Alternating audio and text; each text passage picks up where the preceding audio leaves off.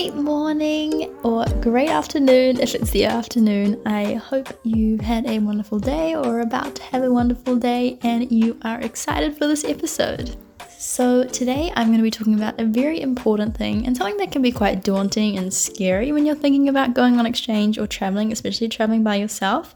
And that is how you're going to make friends while you're overseas, because you're probably going to be on the other side of the world in a totally different time zone to all of your friends back home or your family back home.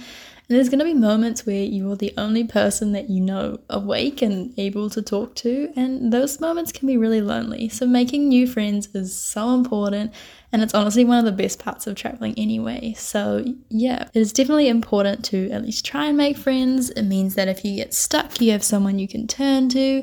If you're lost or you don't know what to do next, they might be able to give you recommendations and things like that. Traveling with other people is safer, it's more fun, you get to share experiences, at the very least you have someone to take your photos, and yeah, just a really good time. This episode is going to be all about how you can make friends and how to push yourself outside of your comfort zone. And yeah, honestly, it sounds really daunting, but I promise it is super easy once you get used to it.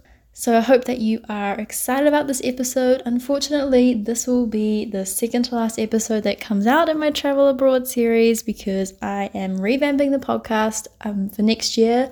I return back to New Zealand leave here on the 2nd, arrive in New Zealand on the 4th of January.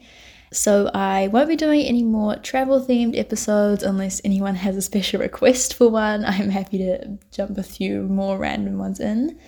But I will do my next episode as a reflection, and then some very exciting episodes coming up that I have a whole plan for how this podcast is going to run next year. So get excited for that. And if you are excited, don't forget to follow me on Instagram at Great Morning Podcast. I'll be creating a little community there and I'm really excited about it. And don't forget to subscribe or follow or whatever it is on the platform that you use for listening to your podcast, because it really does help me out. And of course, the one thing that definitely won't be changing is the gratitude, because that is very important. So today for me, I am really grateful for this tea that I'm drinking. I think my body is like on the verge of getting sick. And so I've got a little bit of a sore throat, like my nose is very slightly runny, but it's not enough that I'm like actually sick. So I'm really grateful for this tea, which is soothing my throat and making me feel a little better. The second thing I'm grateful for is the fact that I seem to have gotten away with not having to deal with the rubbish bins while I've been here. I will admit I just had a moment where I came home from like a really long day of class and studying, and the dishwasher, which had been turned on like the night before, was still full and there was just a big pile of dishes in the sink. Obviously no one had wanted to deal with it, and I get that if you're in a rush in the morning it's kind of annoying to unload it, but I was kind of like I feel like I'm the only person who's doing it, and I got a bit annoyed. But then I remembered that I don't have to clean the apartment, we get cleaners that come in, but I don't ever really take the bins out because usually one of the boys will do it, which is really nice. And so I'm really grateful for that, and remembering that there are other things that I don't have to deal with is kind of nice, because it reminds you that when you are helping out around the house, it's worth it and you're doing your fair share. So yeah. And the final thing I am grateful for is cozy sweaters. I don't know why, but I've just been on the sweater kick recently, and I've brought so many new jumpers, which is a terrible idea because in Barcelona it has only just started to get cold. Like it has only just dipped below 20 degrees, and I mean I still have 8 weeks here, so I guess I still have 8 weeks of sweater wearing weather, but then I'm going back to New Zealand in January when it's going to be hot for 3 more months. So don't know why I'm buying so many sweaters, but I just love them so much, and the sweaters here are all really good quality and really soft and cozy. So yeah, don't know how I'm going to fit them in my suitcase, but that's okay. And now it is your turn to think of 3 things that you're grateful for and remind yourself of all the good things that are happening in your life.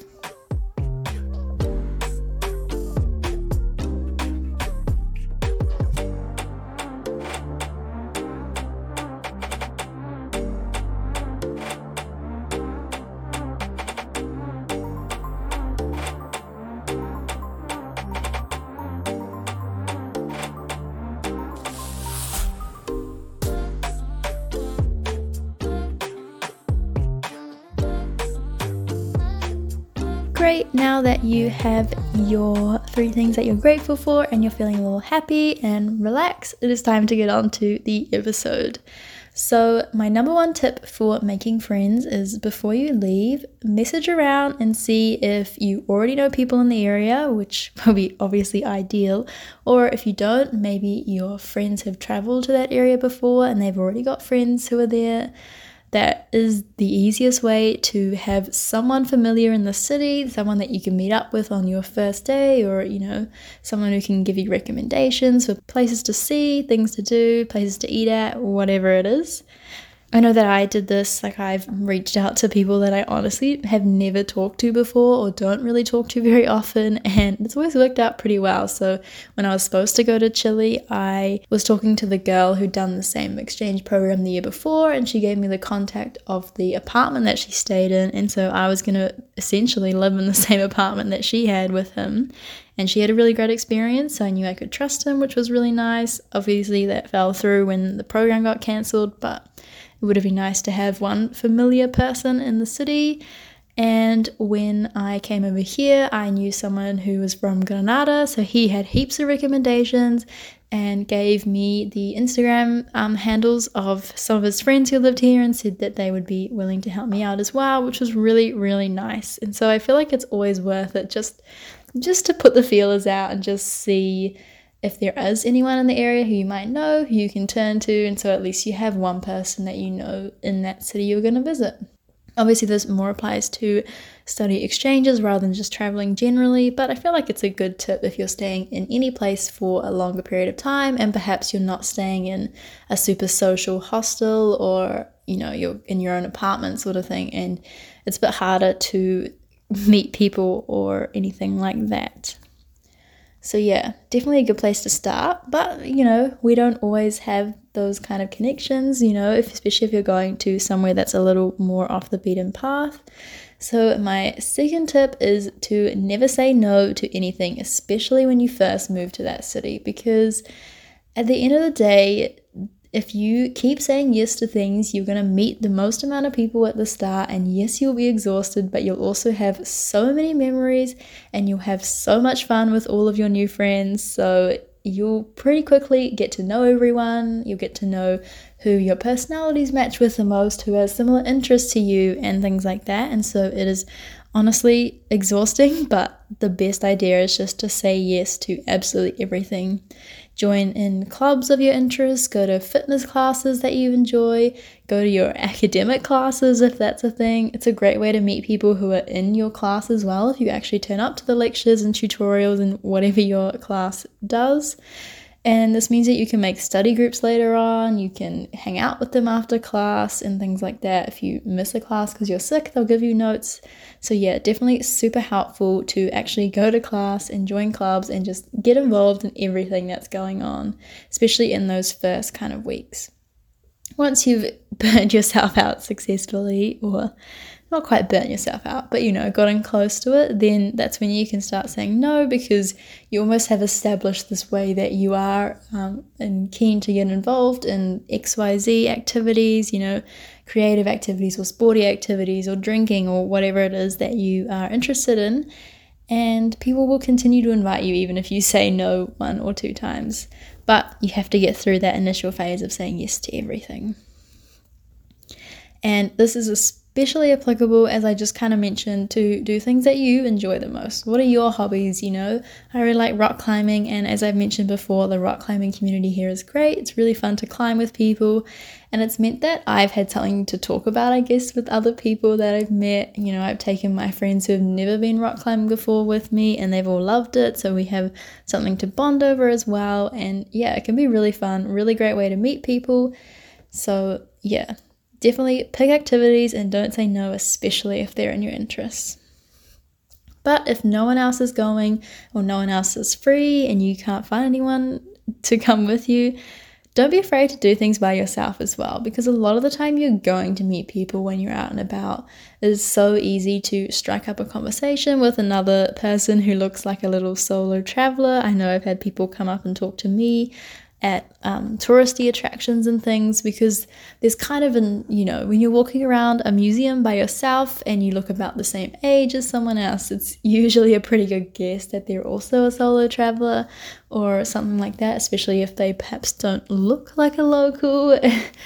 So it's definitely always a cool idea, and even if they are a local, I'm sure they'll be happy to chat to you and give you local recommendations and things as well. So yeah, definitely don't be afraid to do things by yourself. Just have the confidence that when you are at that activity by yourself, to go up to people, have a chat to them, find out where they're from, what they're doing, and have a bank of like random questions you can ask, the standards, where are you from, how long are you here for, and all those kind of things. And then hopefully you'll have some common interests. You can maybe invite them to the cafe you're going to after this or whatever, and you will definitely get to know people pretty quickly that way, and those are going to be people who are interested in the same or similar things to you. If you're going to all the art museums and you're meeting people at art museums, they're probably also people who are interested in art museums, so it's always a good thing to have those kind of friends. If you aren't super confident going to those things by yourself, that's totally understandable.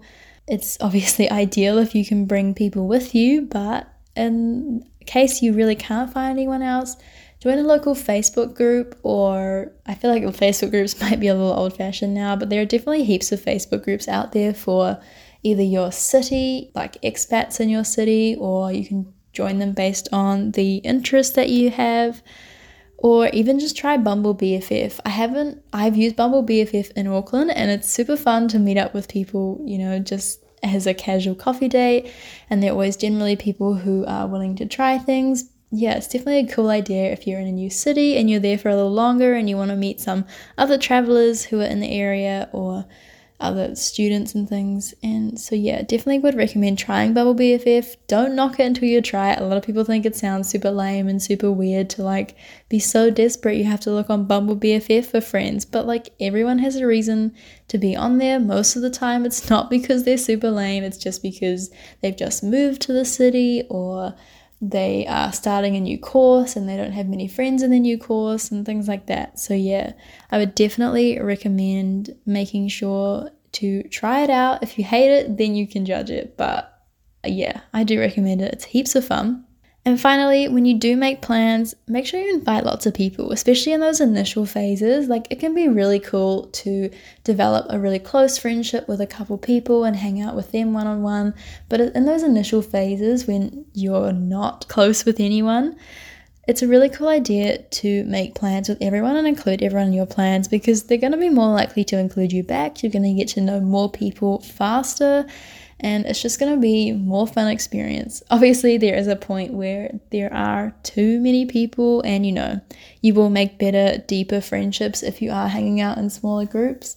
But definitely would recommend still including people in your plans, especially at the start, because it's always nice to feel included, if you're doing the inviting and organizing, which again, don't be afraid to be the inviter or an organizer. And if you want to go and do something, invite all those people to come and do it with you. Chances are someone will say yes and do it with you. So don't be afraid to initiate plans. It can sometimes feel like you're the only one initiating plans, but don't be afraid to do that, because people will look up to you and people will respect that, because no one can be bothered to organize it. So just do it yourself, and you'll make so many new friends doing that.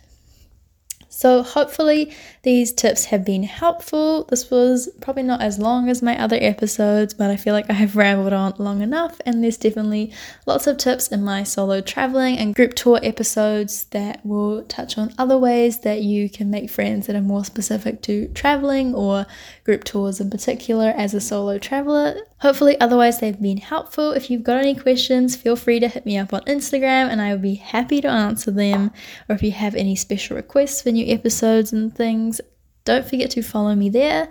Also, don't forget to subscribe wherever you are listening to your podcast. Put a smile on your dial and have a great morning.